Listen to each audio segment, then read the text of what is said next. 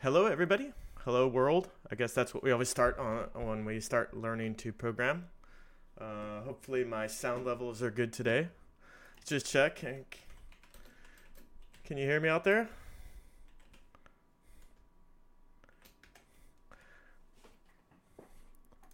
Um, Hopefully, someone will give me a sign that they can hear me and everything's good.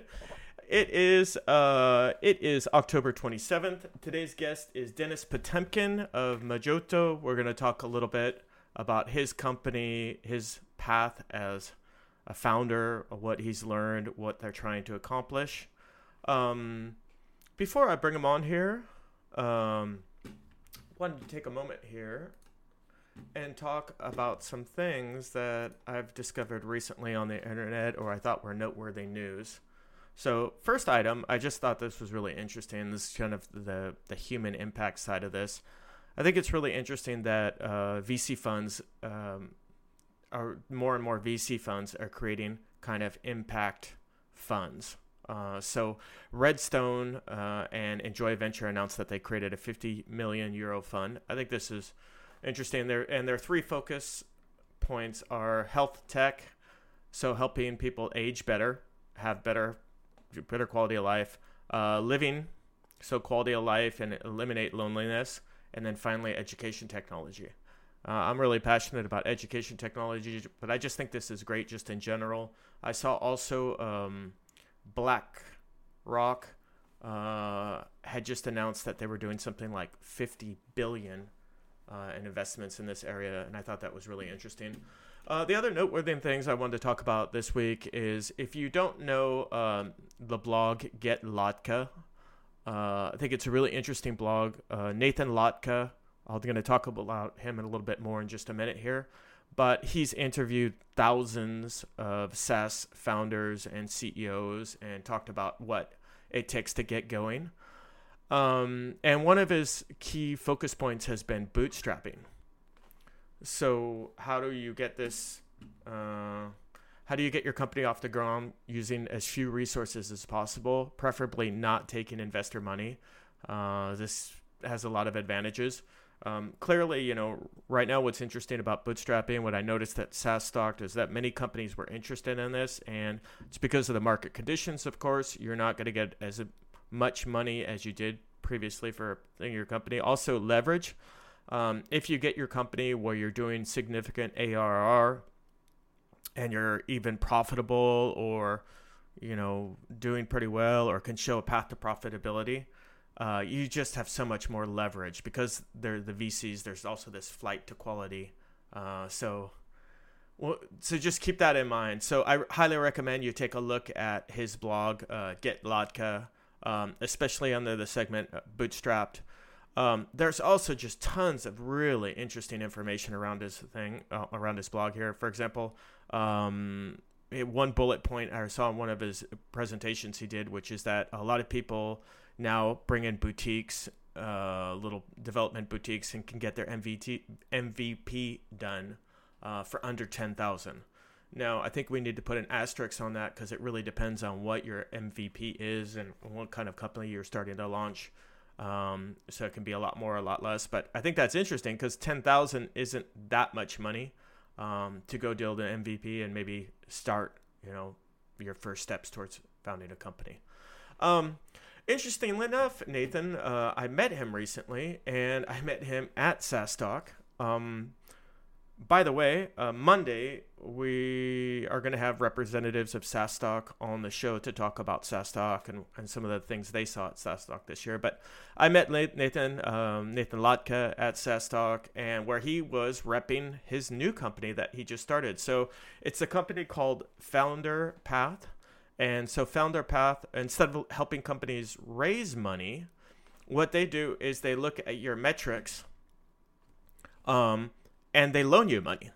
So if you're doing, let's say, 100,000 in ARR, they'll loan you a certain amount against that and help finance future growth of your company.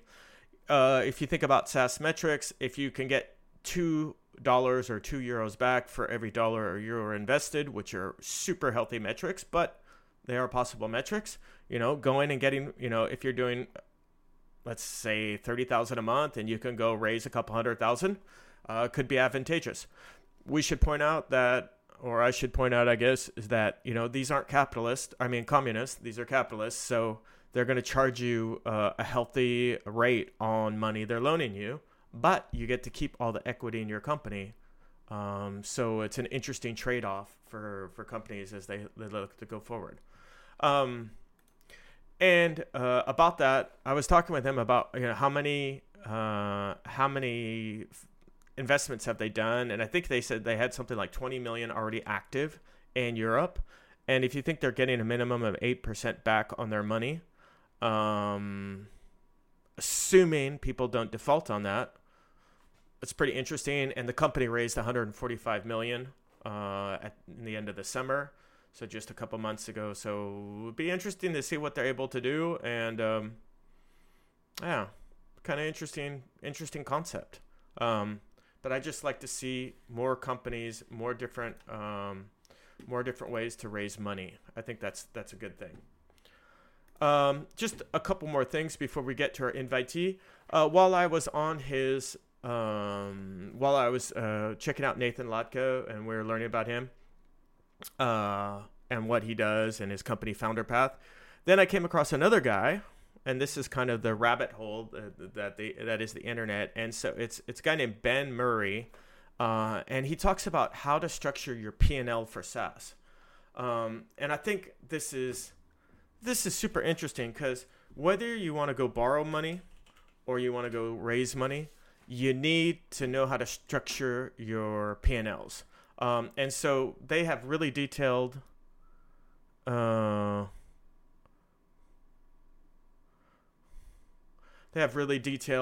instructions here about how to set up your P&L here. So very interesting, and just a good idea to really know your stuff when you get around to this.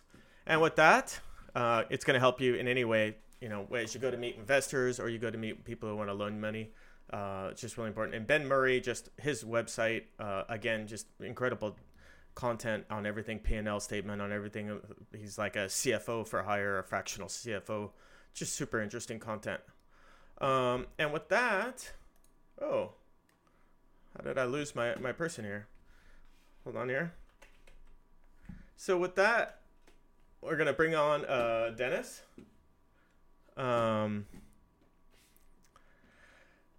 And hold on a second here. So here's Dennis Potemkin. So he's the founder of Mojoto. We met at SaaS Talk, and I thought it was really interesting what he was working on. So I was interested in having him on here. Let me see if I'm able to pull Dennis on here. I always seem to have a little technical problem when I go to... Oh, no, that works. Okay, great. So welcome, Dennis. Hey, Steve. Thanks. Am I on? Yeah, I think you are on. So let me Excellent. just, it looks like your audio levels are good. Good stuff. Good. Well, listen, Dennis, first of all, thank you for coming here. Thank you for inviting me. So how long, first of all, let's start with the question. Let's get some KPIs on Mojoto. So how long has Mojoto been around now? So we've been around for a couple of years. I count that from our day of incorporation, which is a very, very special day. Right. It's Star Wars Day, May the 4th. Is that really Star Wars Day? May the 4th? It really is Star Wars Day, May the 4th. May the 4th be with you. Okay. It was not planned that way. It was kind of accidental. And I discovered later that was a very fortuitous day. So we're 2 years from that date. And that's basically when we incorporated and got our first bit of angel funding. Okay. Let me just ask you, I'm looking at your audio levels. Let me just ask you to pull your mic just a hair closer if I could. Hair closer, 1 second. Okay. Just going to angle it a bit like this. That's good. Okay. Fantastic. Well, good. So May the 4th. And so let's talk a little bit about your background and how you came up with the idea for Mojoto. So tell us your career arc and how that led to Mojoto. Sure thing. Well, look, I'm a lawyer by background. I was in private practice, so working in law firms. I was then in-house and working for multinationals as a kind of legal director. And I left about 4 years ago, basically because I wanted to do something different, get away from that sort of tyranny of the day-to-day, and explore some of the more creative things I wanted to do. So since then, I've been consulting, and then I started up Mojoto. So I've sort of been around the houses in terms of both being an in-house lawyer, private practice lawyer, consulting lawyer, working both for SMEs, contracting with large corporates, and for large corporates, trying to sort out their contracts and contract processes, as well as getting involved in legal tech and eventually building my own. So I've seen it from quite a few different angles. Okay.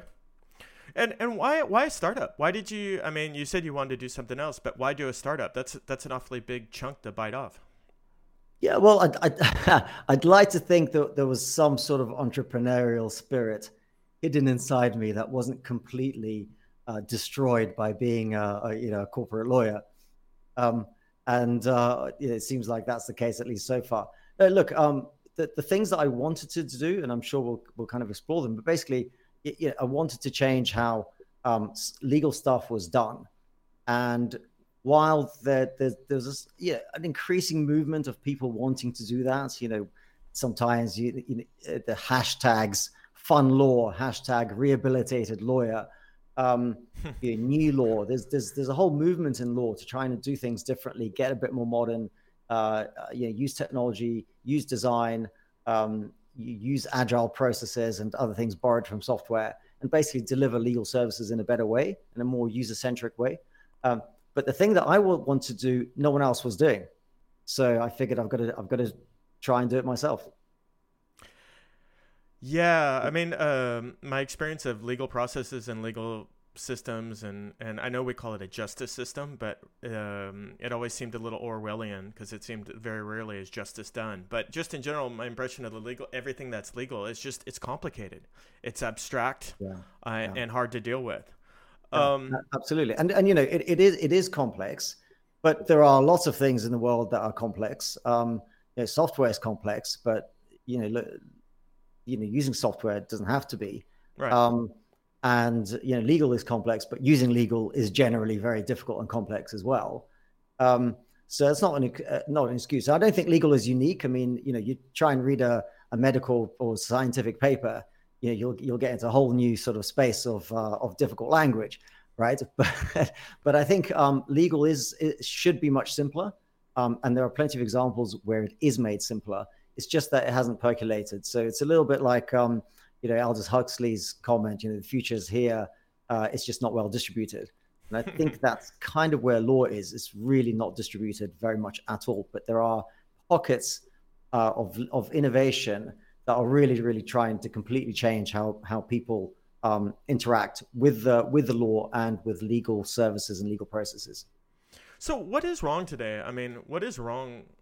Where do you see the room for improvement in this industry and what you're trying to do? Oh.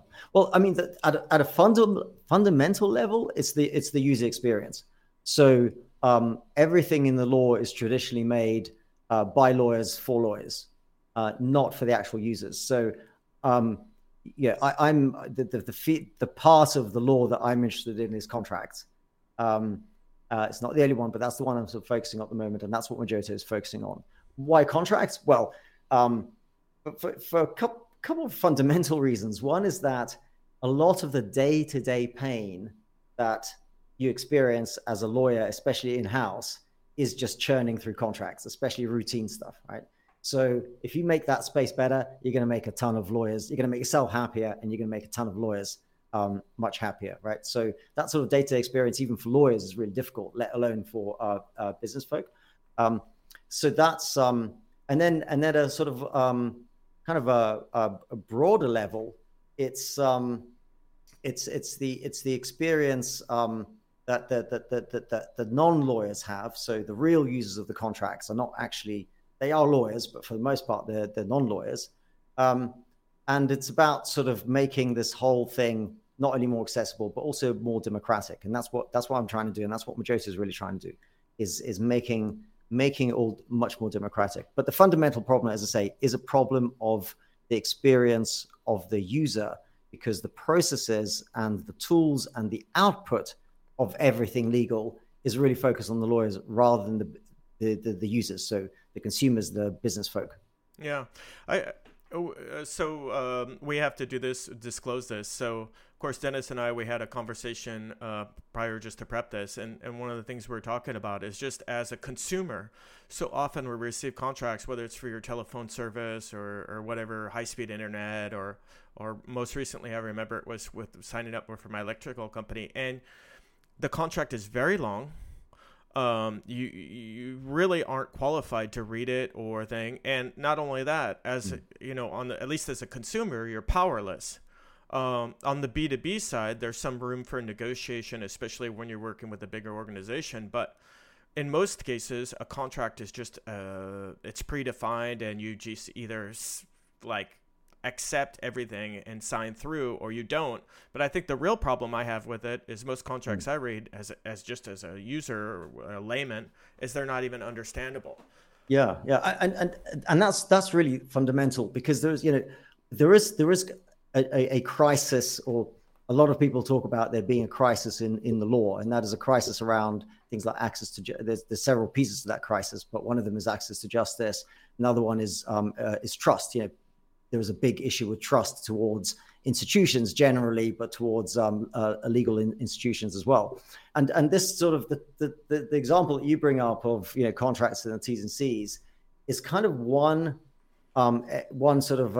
area where that's very clear, right? Is that people don't understand what they're reading, but they sign it anyway, or they go through and click through or accept the service anyway, and they don't do that because they trust the brand or the terms. They might trust the brand to some extent, but they definitely don't do it because they trust the contracts. They do it because they feel powerless. So they kind of do it despite the lack of trust. And that sort of, creates and is reflective of this broader malaise of distrust in everything that's to do with kind of the traditional ways of how legal is done. And you might think, well, okay, yeah, but contracts, who cares? Is it that important? But if you think about it, they say civilization is built on trade, and trade is, contracts are the lifeblood of trade. Yeah. And yet we've got this really, really important fundamental thing that's so integral to the way we live as civilized humans and to the economy and to business. And yet it's completely misunderstood, miscommunicated, and not trusted. And that's fundamentally broken, right? And we want to fix that. Well, they're hard to negotiate, they're hard to establish, they're hard to understand, and they slow down a lot of business. I mean, just having worked in sales and marketing and business development, especially when you're working with a larger organization and you have their legal team, it's really hard to implement that. I just wanted to point out to everybody, I just put up the link up in our chat. So I put it up to majoto.io//privacy.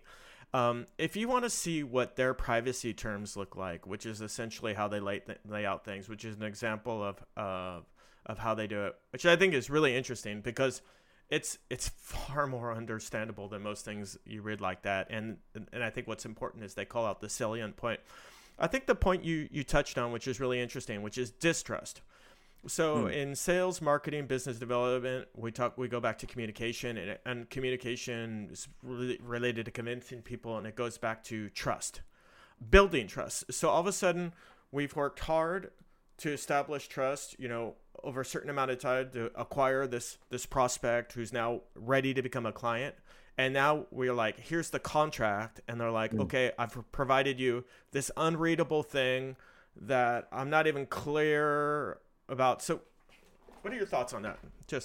Well, it's so at SaaS Stock, we were asking people whenever people said, well, what are you guys doing? We asked the question, well, have you got your T's and C's? Are they online? They might say, yeah, I've got online T's and C's or offline ones. And we say, well, what do you think of them? And we were collecting some thoughts in the Post-it notes. Or just hearing people say it, and it was extraordinary that the kind of words, some of them I can't even say out loud, but the kind of words that people were coming up with were pretty harsh. Ranging from well, I've never read them. I don't know, and this is like from people who are involved in sales, for example. I've never read them. Yeah, that would be right for a Yeah, salesperson. yeah. They're like, why would I go read that? Yeah. Exactly. I don't even know what I'm selling. Yeah. Embarrassed. Yeah. People being embarrassed about their terms, or saying they're full of legalese, no one understands them. But words like embarrassed, difficult, complex, a nightmare, and expletives were the very common first unprompted reaction. What do you think about your terms of business, your T's and C's? Yeah. So that's and yeah. So you've got this sort of, and in the SaaS world, this is especially so important, right? Everyone works so hard to be super competitive, to communicate with customers in the best way through your website, through the way you sort of build your funnel and the interactions that you have with your prospects, right? You're making sure that you communicate with them in the smartest, slickest, best possible way. And then it comes to the legals and nothing, and it's just a wall of text, right? That no one understands. So massive, opportunity loss in terms of kind of walking the talk with your brand. I mean, people say, you've got to reflect your brand in everything that you do, not just the front, not just your shop window, right? But I use the restaurant analogy.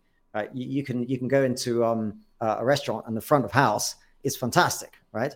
And you sit down, but if the kitchen's not right, if something's going on in the kitchen, you're going to know it, right? And that's why businesses make sure that operationally they're living the brand as well, right? Or if you see a rat run out of the kitchen, right? Exactly, yeah. But get this, because a lot of the operations, obviously, the customer doesn't see, but the contracts and the T's and C's, the customer sees. So it's not just like having a bad kitchen; it's like having a bad open kitchen, where the customer can see it and they interact with it, and they say, "Oh, there's a completely different experience between the front of house and what I'm seeing here in this open, through the steamy window of the open kitchen." So I believe, and that's obviously a core belief for Majotta, is that's really worth fixing, not only because of the sort of the trust that you create, the walking the talk, but also for the process efficiencies that it creates as well. So can you think of brands who have gotten this right and have used this to help their brand and to distinguish their brand?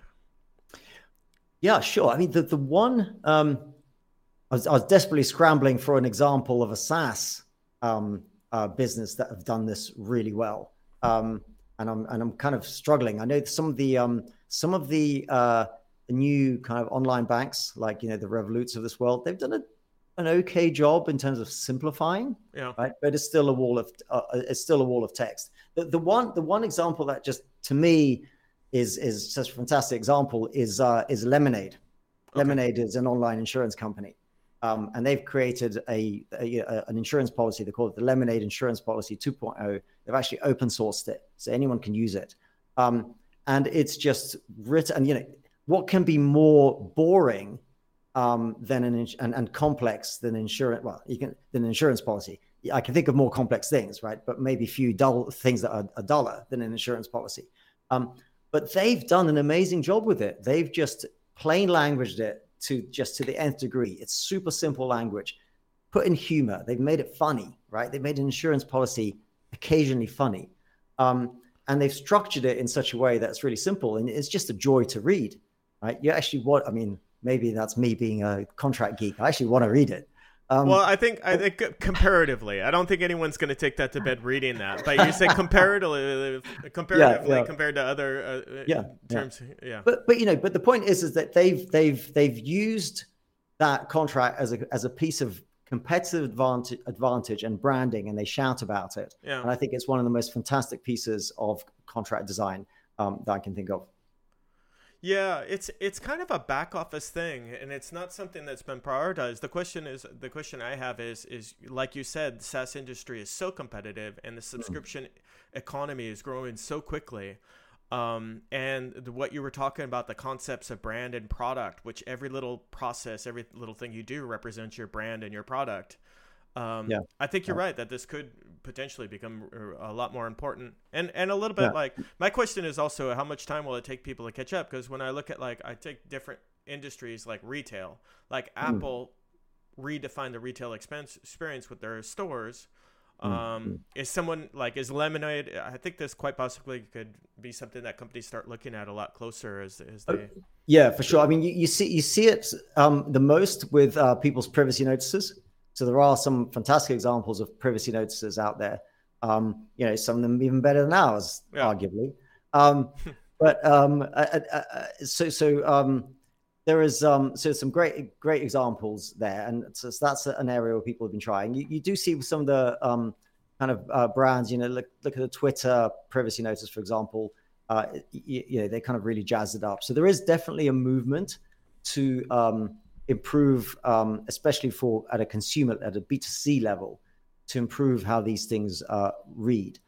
You also see at a B2B level, there are some very big multinationals that are really starting to tackle this sort of head on and redesigning their B2B contracts to make them more sort of visual, understandable, to reduce friction, etc. I know. So Shell has been very visible and shouting about this a lot. So I think there's definitely a movement. I mean, I predict, and people have accused me of being overly optimistic, but I predict that in 2 or 3 years' time, if you're a large corporation and you're still throwing around wall of text T's and C's, you're going to start looking somewhat old-fashioned. Well, If you're a bank with online terms, like personal terms or whatever, in 2 years' time, you're going to look very poor if your T's and C's are a standard wall of text. And I think that's going to start. And you already see it with like smaller, exciting companies that are really sort of changing that. But I think that sort of mass, I think at a sort of definitely within 5 years, there is no way that anyone's going to look at all modern or decent or up to date if their contracts are in the way that they are currently. I think it's interesting. We did a webinar with a couple of weeks ago with Bill Work on the subscription economy. I always have a hard time pronouncing that. And that's, it started with magazines originally. Then we saw that with SaaS, and now it's bleeding back into the mainstream economy. And I think these concepts, what you're talking about, like especially the financial services online, we've seen that, like, I'm looking at like the online banking services or the online card services, and I'm like, I need my bank to do more of that. I need that experience. And so I think, and part of that is, for example, if online banks get really good about the terms and conditions and they make that clear and they're like, hey, let's go through the terms and conditions and let me call out the salient points for you so you really get this. I think that's an avenue for them to create a lot of confidence with you. Well, yeah, absolutely. And, we've talked a lot about the sort of the positive aspect. So, the trust, the confidence, the competitive, your kind of brand image and all that.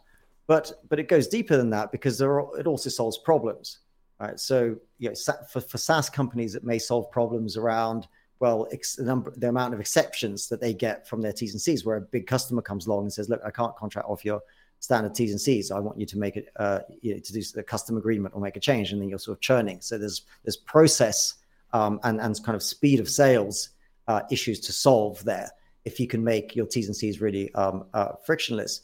And then for certain industries, like you mentioned banks, there is a regulatory imperative to be clear about in your contracts with customers.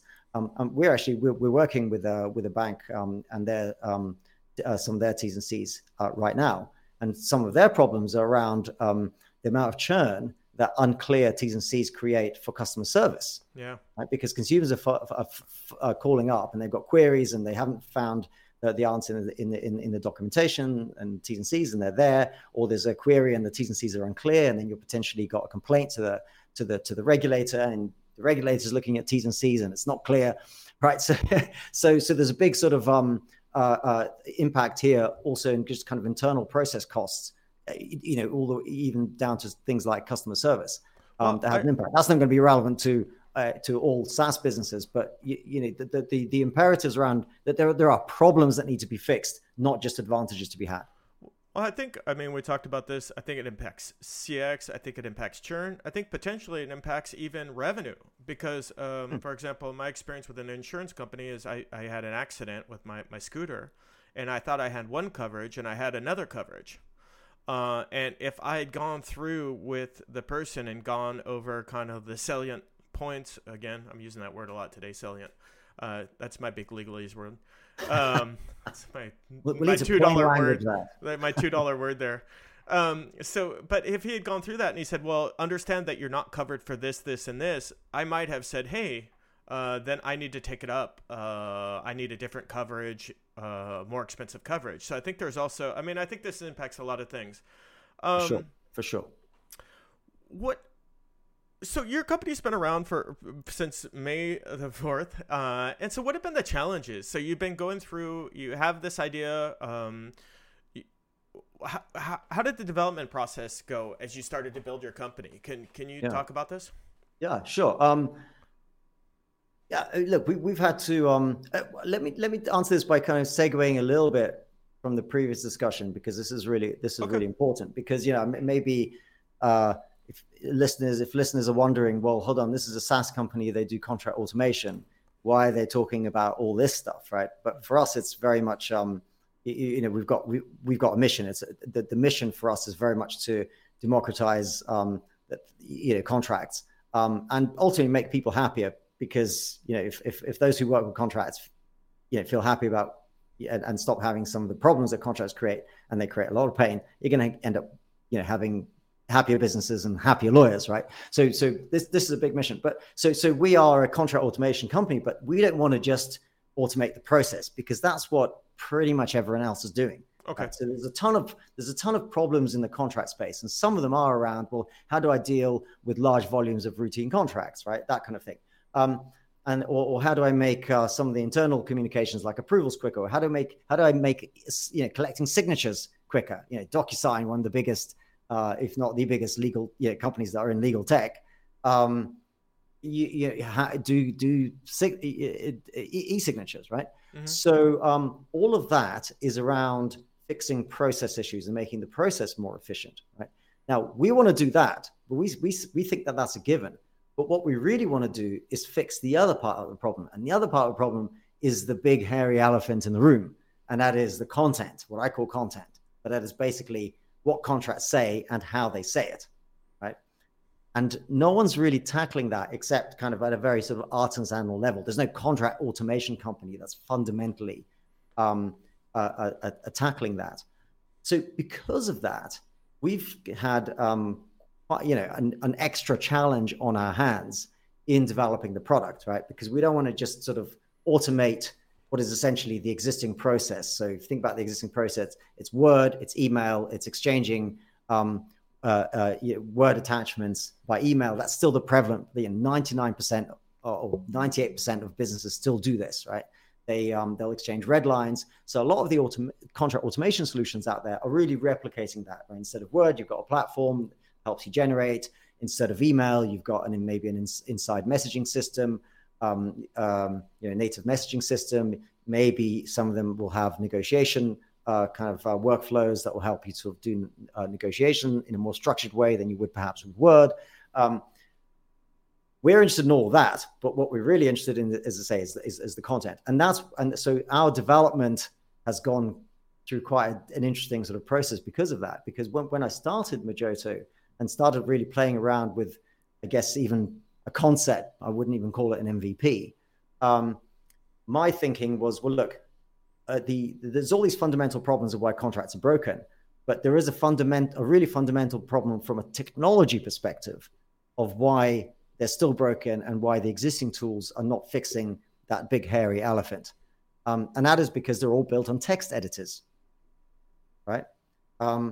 You're essentially creating a text editor, which is a kind of two-dimensional construct, just like a Word document. It's not actually two-dimensional. It's only one-dimensional, right? Because you can only expand it downwards. Right.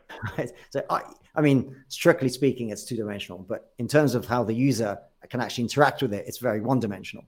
And even if you sort of digitize that content and turn it into JSON and all that kind of stuff, you're not really changing the fundamental construct here. And what you're then doing is, okay, so you're taking this very limited one-dimensional construct and you're sort of putting workflows around it, right? So the analogy I use is like, imagine, so a contract gets you from A to B, right? So it gets a company from one situation to another. And in the old days, you used to use a horse, right? A post horse to get you from A to B, right? Right. So you use a hoe, right? So what these systems are doing now, and what Word and email does, and these systems, and then the current automation systems kind just of a do faster horse. It's a I call it like a mechanical horse. It's a bit like, imagine instead of building a car, you've built a mechanical horse, right? Yeah. So that's and that was kind of my sort of view of the world. 3 years ago, when I was starting to sort of when this whole thing was a twinkle in my eye. So I thought, all right, well, let's not start from a text editor, because to me that was the fundamental technical barrier to doing something much more exciting with contracts. So we didn't start with a in fact, I played around with a concept using spreadsheets. So spreadsheets are already kind of 3-dimensional and potentially 4-dimensional, depending on how you look at it, before you even do anything with it. So to me, that was just inherently a more interesting construct, because it's multi-level, it's kind of infinitely expandable, and it's structured. It creates structured content from the get-go, right? Rather than sort of creating unstructured content and then putting some structure around it using kind of code or using AI. So for us, so going back to your question, from a technology perspective, we had to really invent what I consider a completely different way of, building the fundamentals of that kind of that digital document in a way that's, yes, structured, but also allows visual creativity. That is, it isn't reliant on kind of code that people, can't work with, and most lawyers certainly can't, and is kind of expandable and multidimensional. So we started with very, very humble beginnings, essentially using spreadsheets to figure this out, and then from then I'd never coded, but I put together something very kind of basic, hacking it off Substack. And hacking some bit of code together. And then I worked with a developer to basically kind of to automate that properly. And that's how Magento was born. Oh, wow. I mean, I don't know. I haven't seen it. I haven't used it or anything like that. But I just think of tools similar to this. I think the tool that comes to mind for me is Canva. So in marketing, I've used Adobe. Adobe for me is great tool, super tool, but very complicated. It's not a layman's tool. It's not something you can just pick up and start using. And Canva, you could just pick up and start using. Anybody can use it. Anybody can create, and then you have lots of templates. And then if you combine something like Canva with something like Grammarly, where it's reviewing your language, so you're not making too many mistakes, and then and even times it tells you to simplify your language. It says, oh, this sentence is too complicated. To me, like, if someone could do that for contracts, where they're like, oh, you can brand your contracts, have them a certain brand, you can simplify the language and really make these something instead of a checkbox, something you need to do as something where you can make your company shine. I think there's even a chance to potentially link it to revenue. For example, you could imagine going through your contract and seeing a service level agreement and changing that and moving that up a level and having that change the pricing on your contract or the pricing of your deal. So I think there's even some revenue implications there. But I'm really curious to see what the product eventually is going to look like. Where are you at in terms of your product? How far along are you? So we've basically turned our initial MVP into what we call a private beta. Mm-hmm. And this is a product that we're already how do you say, that's on the market. So it's on the market for kind of simple workflows and use cases. So one of the simple use cases is you redesign your T's and C's. We do that for you. So we take the pain of the redesign from the user. That's just the simplest and fastest way of doing it. And then we hand that over to our SaaS customer, let's say, in a simple kind of maintain, edit, publish workflow. And that basically allows you to keep your T's and C's updated, bring in changes once if you have updates in the way that your business works or any other kind of needs, or if you need to create different kind of versions for different products. And then you can publish them with one click to your website. So it's a pretty simple thing, but the kind of pain points that we've seen is, first of all, businesses finding it really hard to keep their T's and C's up to date. So often they've Frankenstein them from the net in the early stages and haven't kept them updated. Yeah. And the visual structure within which we put these T's and C's and the way that you can sort of manipulate them inside the system just makes that really, really easy. Doesn't replace a lawyer, but it makes it really easy to just figure out, okay, what do I need to change and where? And the other pain points we've seen, again, very simple pain points, is, okay, let's say in-house, the sole lawyer in a larger kind of growth SaaS company is responsible for the T's and C's, but in order to get them updated and published, he has to go to 2 or 3 other people in the organization, maybe marketing, maybe the person who's responsible for managing the website, to actually do that. This way, they control everything and can do it with one click. So that's kind of the simplest proposition. And then beyond that, what we're also starting to do is put people's negotiated contracts in. So contracts where, so non-standard contracts where you have to go in, you have to perhaps select the right kind of template, the right kind of starting point, and then fill out details, make certain selections through drop downs, but also tune it for different customers or different products or different use cases, and kind of get that out to the customer.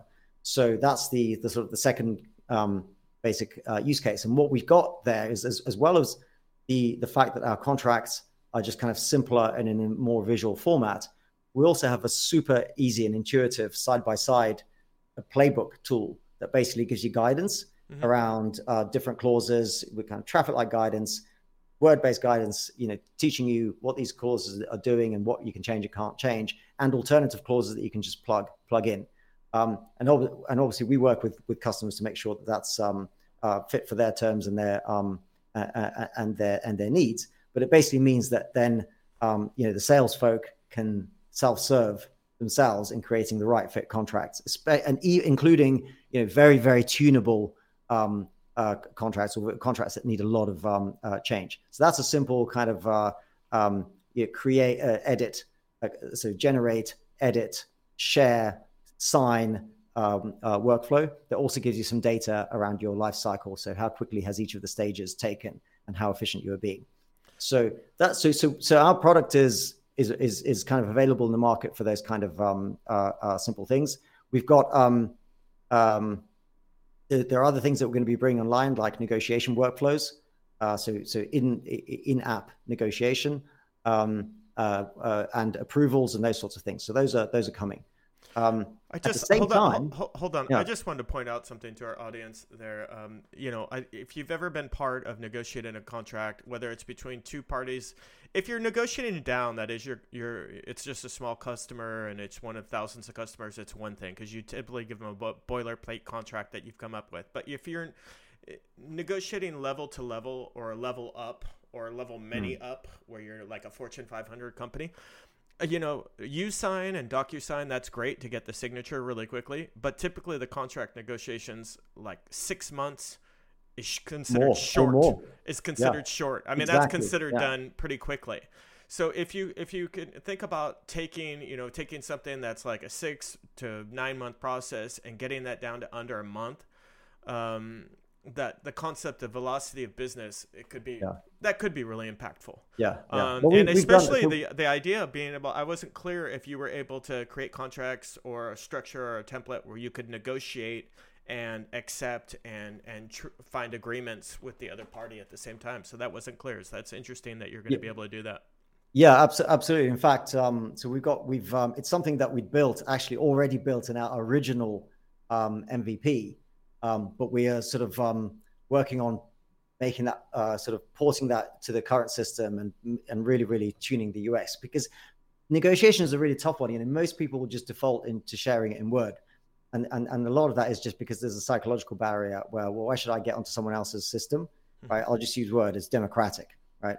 Yeah. So there's a lot of tools out there that already have negotiation workflows, but I can tell you from my experience and what I hear from others, no one's actually using them, right? Everyone just exports it in Word and negotiates it in Word. And part of that is a question of UX, Another part of it is the psychological barrier around getting the other side to join you. Yeah. In your system. Why should I don't trust you, kind of thing. And part of it is also around the kind of the whole, that it comes down to that trust process, because it's a little bit like if I throw my T's and C's at you, and often companies do that, whoever gets there first, right, will hope therefore their T's and C's will be the starting point, right? So whoever, so you get your T's and C's ready and you throw them at the other side and hope they stick, but it's not a very collaborative process, right? So people also kind of balk at that, especially when you're adding a system. So we're looking at, we've got a couple of concepts that we're going to bring online, which is more around helping people not only negotiate the detail down the line, but also help negotiate in a more collaborative way up front, right? So that you solve some of those issues up front, and you do it in a more kind of, we're doing this together kind of trustful way. And that will eliminate a ton of that churn and red lines further down the line.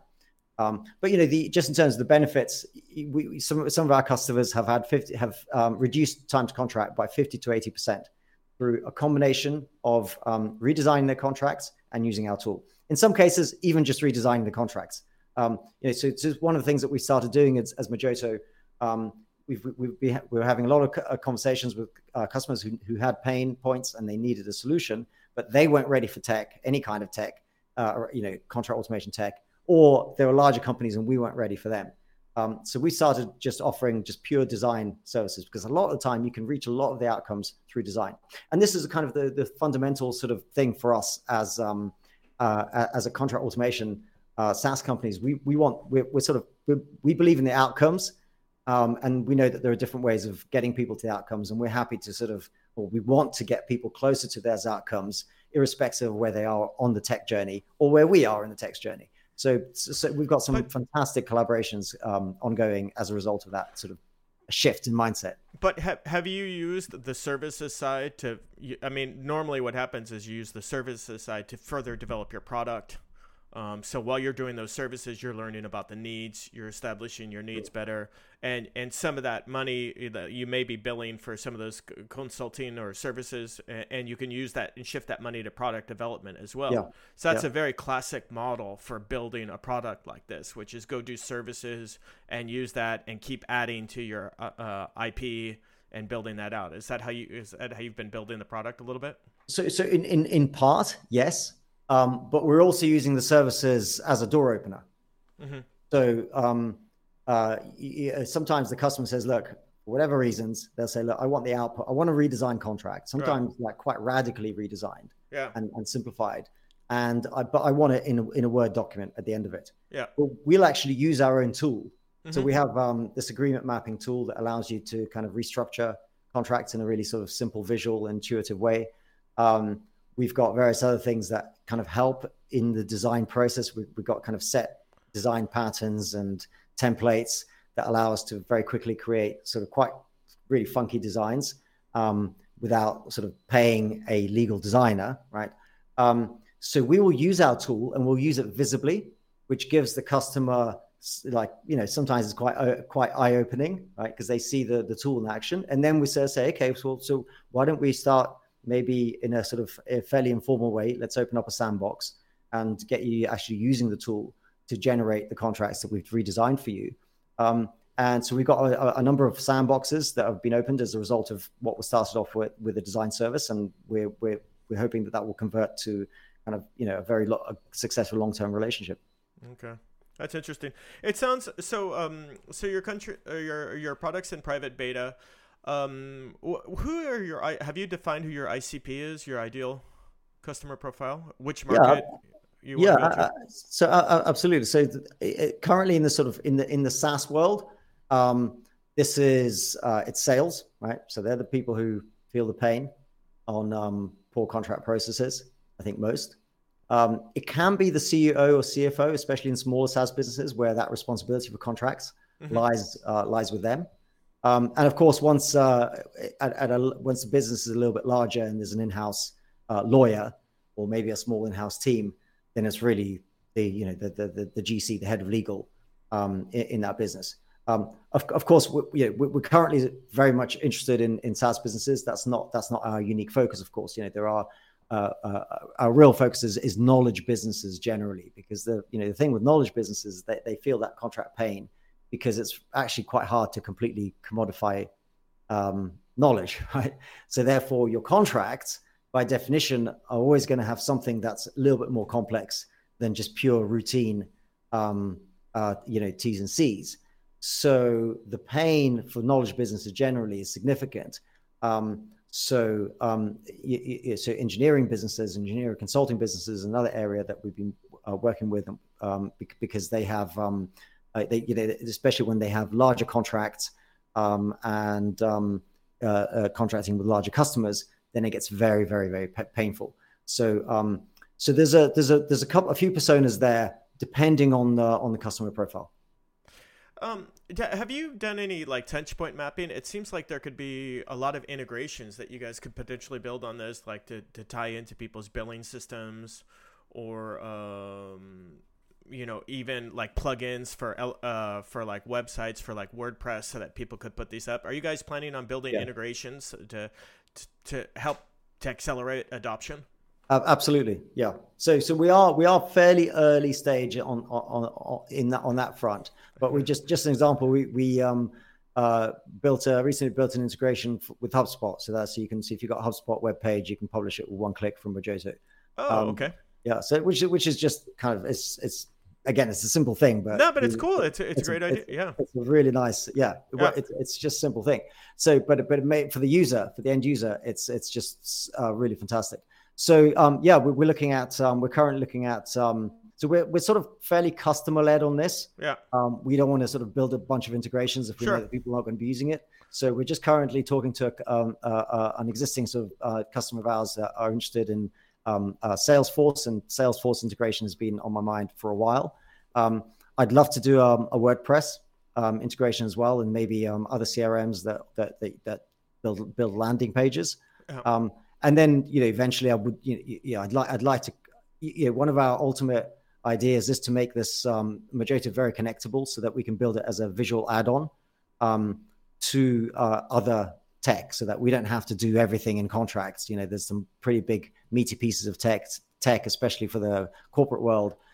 So we think if we can,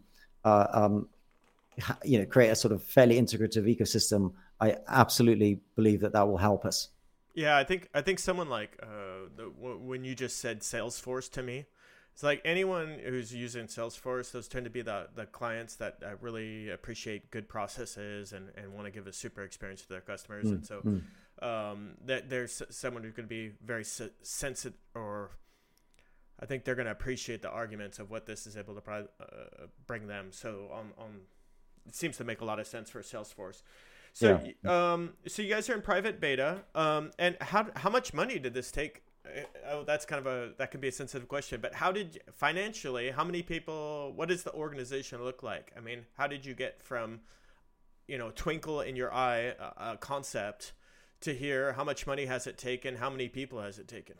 Yeah. So we've, I'll answer it in this way. So we've been angel fund. I mean, we're kind of, let's call it bootstrap, but we had about 150K in angel funding. Okay. So a significant proportion of that, of course, has gone to product. Right. Not to salaries.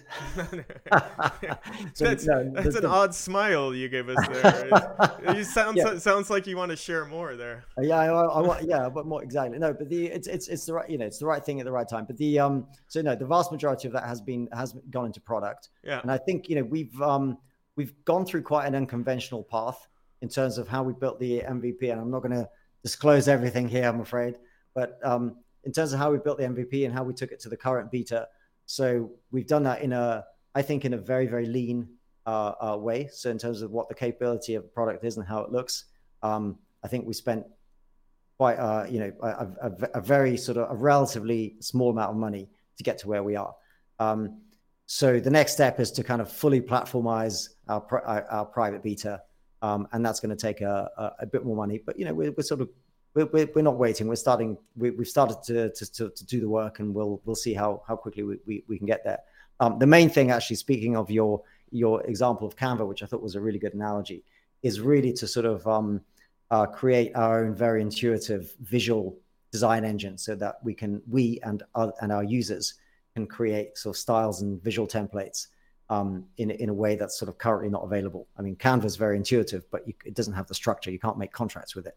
Right. So the trick here is to find something to create something that's intuitive from a visual perspective, but also has all the structure that you need in order to create automated contracts, right? Well, so that's kind of the next step, is to sort of fully platformize what we have as a private beta. The great news is that those the kind of customers that we're talking to and that are using the system, it's more than we don't have to wait.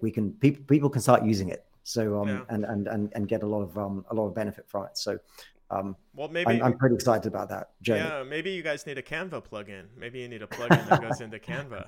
Well, there's some amazing products out there. I love Miro. Yeah. My favorite product is Miro. It's just that sort of infinite canvas. Yeah. Almost infinite. That kind of zoomability. I absolutely love that. I use that for everything. There's kind of, I guess, 4 products I use a lot. Spreadsheets. I use, we're in Google, so we use Google Sheets. I use Google Sheets a lot. I use Miro crazy amount. I use Magento a lot. All the contract design work, and even previously the legal work that I was doing while I was still doing that, I was doing it using my own tool. That was pretty cool. That was pretty nice. And then. And I love Superhuman, which is, I don't know if you know Superhuman. I haven't heard of it. What's Superhuman? It's an email, it's a sort of plugin that basically creates a top layer over all your email accounts. And they're sort of, they talk about getting through your inbox twice as fast as before. So they sort of get you to inbox 0. Now, I rarely get to inbox 0, but it's a really fantastic product because it's so crazily intuitive and it has so much depth, and it just looks ridiculously beautiful. So Superhuman. Okay, I'm going to note that. I'm because if we can get Magento to do for contracts what Canva does for for visual marketing, and what Superhuman does for email, and what Miro does for whiteboarding, I'm going to be a very happy man, and we're going to have a hell of a lot of happy clients too. Well, I think it's interesting. Canva, the lady, or Canva as a company, they've announced that they're going to build their own word processor to take on Google Docs and Microsoft Word. I see that they're moving into that. Yeah. And I mean, I'm sure they're really smart people, but those are 2 really tough, well-established competitors. So we'll see. Well, how are they going to create disruption there? They must have some ideas, because I'm sure they're not going to go force against force. They're going to have to use some Jedi mind tricks. Speaking of, may the force be with you. And yeah, indeed. They're going to have to figure out something in there. The good news is that there are a lot of players, big and small, trying to fix this. Trying to fix what is so broken in so many respects, whether it's word processing or contracts, right? Yeah. People understand that it's broken, and consumers, want something different. Businesses want something different. I think there's a lot of problems to solve, because you're really sort of combining a lot of different things, especially if you want to solve it really in a new way, in a way that sort of can do content differently. So I think that's great. People we'll move. We know we're doing the right thing, because there are other people moving in similar directions in very, very different ways, of course. The way I explain it is the SaaS ecosystem. We started with the big problems first. And as we develop this marketplace and this ecosystem develops, there's more verticalization. So people are focusing more on verticals, and people are focusing on subsets of problems, like what you're doing with contracts. Basically, people were focused on customer relation management 15 years ago, 10 years ago. We've got that mostly solved. That's a pretty developed, mature market. Guess what? There's still a lot of things that are related to that are first cousin to that or second cousin to that, now that we can go solve and figure out, and companies like yours are working on that. Yeah. Once you get the beta, okay, so you're going to get feedback from your customers. So what is your next step? How will you take your company to the next level? Do you need to go raise money to do this, or will you try and grow it organically, or what are your plans?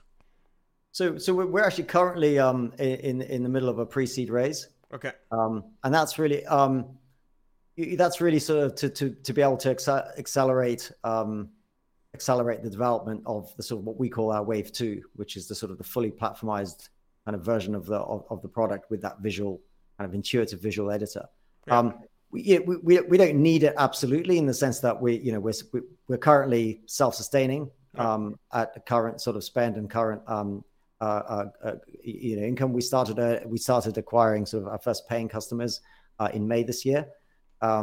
So sort of steadily adding customers and revenue, which is fantastic. And it's but that if we want to accelerate the development of the product, and I really want to, then we're going to need to have a raise. So that's the sort of the next stage, is to raise some money to do that. Otherwise, the next step is to get this T's and C's offer. That's this is essentially our beachhead, is redesign T's and C's and simple workflows to accelerate sales and build trust, is to get that out to as many SaaS businesses as we can, and really sort of then sort of use that as that's a door opener for working with them more deeply on other contract processes, on negotiated contracts, on beyond sales contracts, employment, procurement, services, the full shebang. So that's really kind of the next step. So to grow all the customers and friends we're making in the current process is to grow those relationships, prove the use case, prove the business model, and then scale. So with the new technology, the idea is that we create packages of kind of ready-made agreements for micro businesses, for SMEs, and kind of build scale that way. While at the same time getting into that corporate space where the corporates are starting to redesign their contracts but have no way of automating them. So to get into that space. Yeah, I mean, it's really interesting working in SaaS or working in this industry. Like, I think that the experience is so much better than what I see in the mainstream economy. And I would so like to see the mainstream economy adopt more of these ideas. And well, the thing. Hopefully, sorry. No, go ahead, please. No, the thing that really on that point, what really struck me, especially at SaaS Talk in Dublin, is that it's such an amazing ecosystem, and you sort of, you kind of know it, but when you see it in action, where you've got hundreds of SaaS businesses and everyone's kind of selling to each other, and everyone's using, building up a stack of other SaaS kind of products to deliver their piece, right? It just really struck me what a rich ecosystem it is. Yeah. I'm probably I'm pretty sure we're going to be signing up. I've already signed up to a 3-month trial with a fantastic demo product that helps sort of run demos through one of the folk I met at SaaS Talk, and we've got a bunch of conversations. So I reckon I'll probably be signing up with 3 or 4 products because I just saw so many fantastic products that I think are going to be really, really useful for us in our next stage of development. And and also, the point about integrations, there are a bunch of players there that, from e-payments to compliance, where we're going to have conversations about potentially, integrating in some way what we're doing with what they're doing, because there is such a sort of, there is a real nice link there, payments and T's and C's, right? For example. So I think, I think it's wonderful. And I think that level of kind of, into interaction, integration, collaboration is I guess why SaaS is such a great and exciting and fast growing area. I'd love to translate some of that into the legal space. Yeah, I think it's definitely a space that can be used for disruption. There's but it's also, in a way, it's a challenging paradox, because it's the space that also represents in many ways the establishment. And so it as an industry, for me at least, it's inherently conservative. And so disruption is not something that's going to take hold. I mean, I think it's, but there's a business need. If this is creating constraints within organizations, if this is causing churn with customers, there's business needs. So eventually the business people will get heard and win people over. Exactly. Yeah, I agree. So, well, good. Really interesting. So if you take money, then it would be to accelerate development, kind of time to market, so that you could move ahead in your development programs. Have you felt the shift in the economy? Have you felt the shift? Is that tangible for you? I think we've seen something. It's funny, isn't it? Because everyone talks about VCs sitting on a lot of dry powder. Yeah. But what we've seen is that there's a shift. How big is it is difficult to tell, because the angels have always been risk averse. Perhaps they're slightly more risk averse now. They want to really see that proof of not only the traction, but also that scale that you can scale that, right? They want to see proof of that already. So that's kind of what we see on the angel side. I think the VC side, what we see, to a large extent, we're kind of too early for a lot of VCs. Yeah. But I think that's as we build up the traction, I think we can sort of shift a gear up and have different kind of conversations as well, and go for a bigger round. Angel syndicates is one that we still want to kind of explore a bit further, and the whole sort of private equity space. But yeah, certainly if you look at the statistics around kind of at least legal tech funding, it's definitely taken a dip. But it's by no means dead. And we had it was just yesterday I saw news of another contract automation solutions have been very sort of there's a bunch of them, and they've had some good levels of funding. So there was just one player in that space. Just yesterday I saw news getting a pretty decent slice of VC cash. So definitely not like last year for legal tech. Yeah. But I think we'll still, how do you say, we'll see how it kind of works towards the end of the year next year. So just kind of keep calm and carry on. Absolutely. I absolutely. I think that there is money available for the right kind of businesses. Yeah. I think, of course, it is important to sort of also to be lean and sort of extend runway and all that kind of stuff. That's just prudent business management, right? Yeah, that's good business management anywhere. So that's interesting. What about did you have any other takeaways from SaaS Talk? Well, other than the fact there was a fantastic event. Well, I'll tell you what. One thing that really kind of struck me, and this is kind of maybe of interest to those who are on the lookout for funding. So we got into. I was in the semifinals of the pitch competition, but then looking at the finals. I mean, first of all, that the level. So it was Rebank, it was Candu, and I remember the third. Fantastic companies, but you look at their pitch decks, right?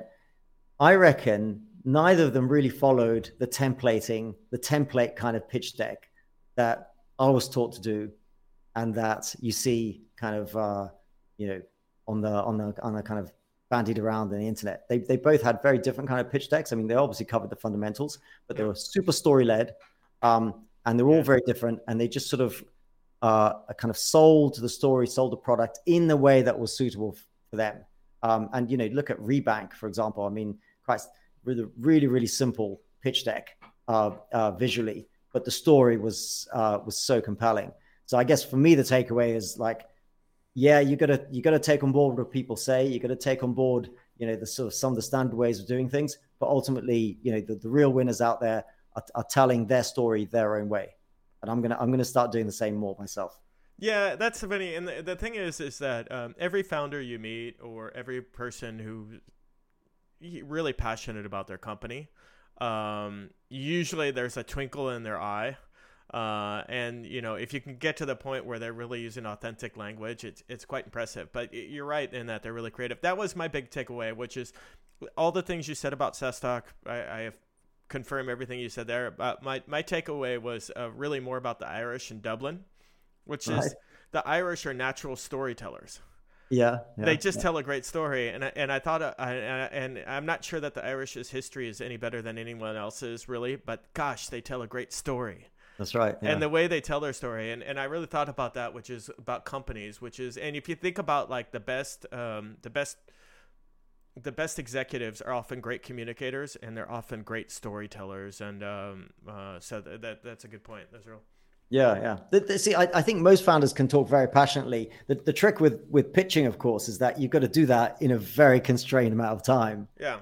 and still say enough about the sort of the kind of the hard stuff, right? So that's for sure is a challenge. I tell you, that's it's a fascinating process to for me, this is my first startup, and this is the first time I've sort of gone through this kind of process of learning how to pitch.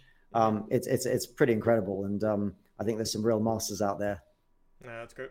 Well, listen, thank you very much for your time. I really, once again, everybody, if you get a chance, go look at Majodos.io, their website. Go look at their terms and conditions and their privacy policy. I think it's really interesting because I've never seen this laid out in a way that to me is so seemingly clear.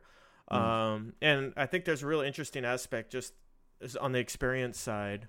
Versus... And if you so this is just a quick plug. Any customers who sign up with us, yeah, are going to get their own sort of lyrical T-shirt. So what lyrics are those? I don't even know that one. Yeah, my contract brings all the boys to the yard. That's Milkshake. That's Milkshake. My okay. Milkshake. And then I'll show just a couple if we've got another minute. This is the other one. So we were talking about music from the 80s. Yeah, I want to get visual. Let's get visual. Okay, visual, I think the visual contracts, and then the one, and then my favorite. If your terms were like my dreams, red, gold, and gray. Yeah, Boy George, we talked about that one. That was a great Boy one. Listen, thank you very much for your time. I wish you the best of luck and going forward, and it'll be interesting to see things where go, and make sure you get a chance to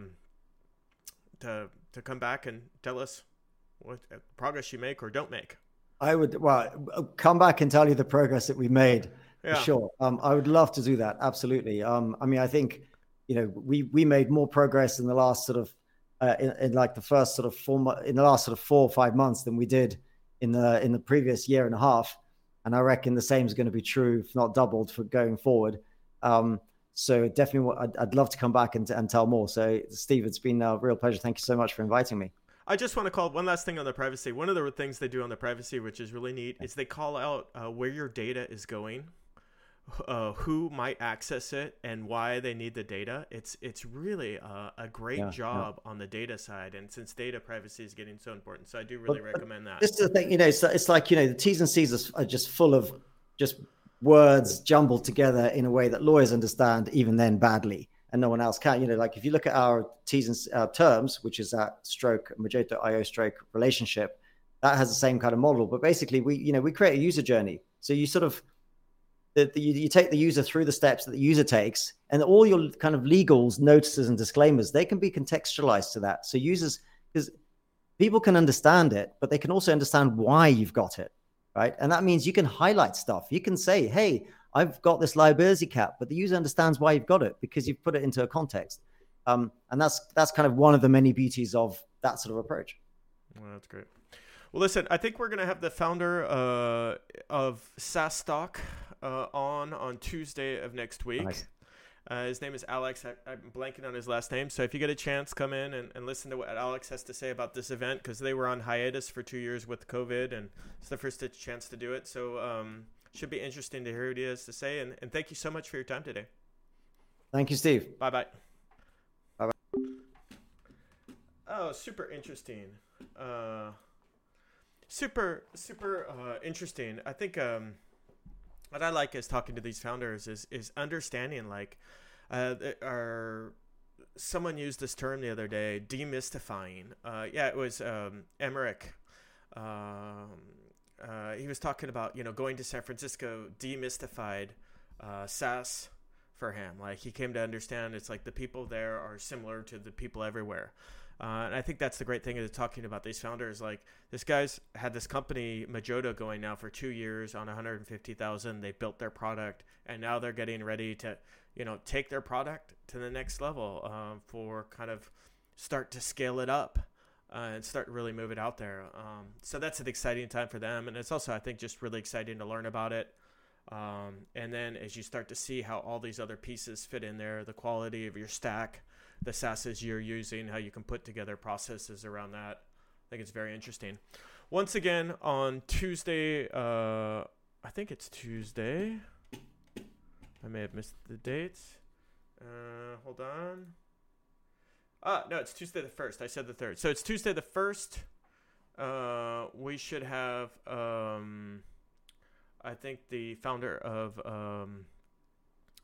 of SaaS Talk on here. And we'll see you on Tuesday and Thursday of next week. Thank you very much. And have a great day. Bye-bye.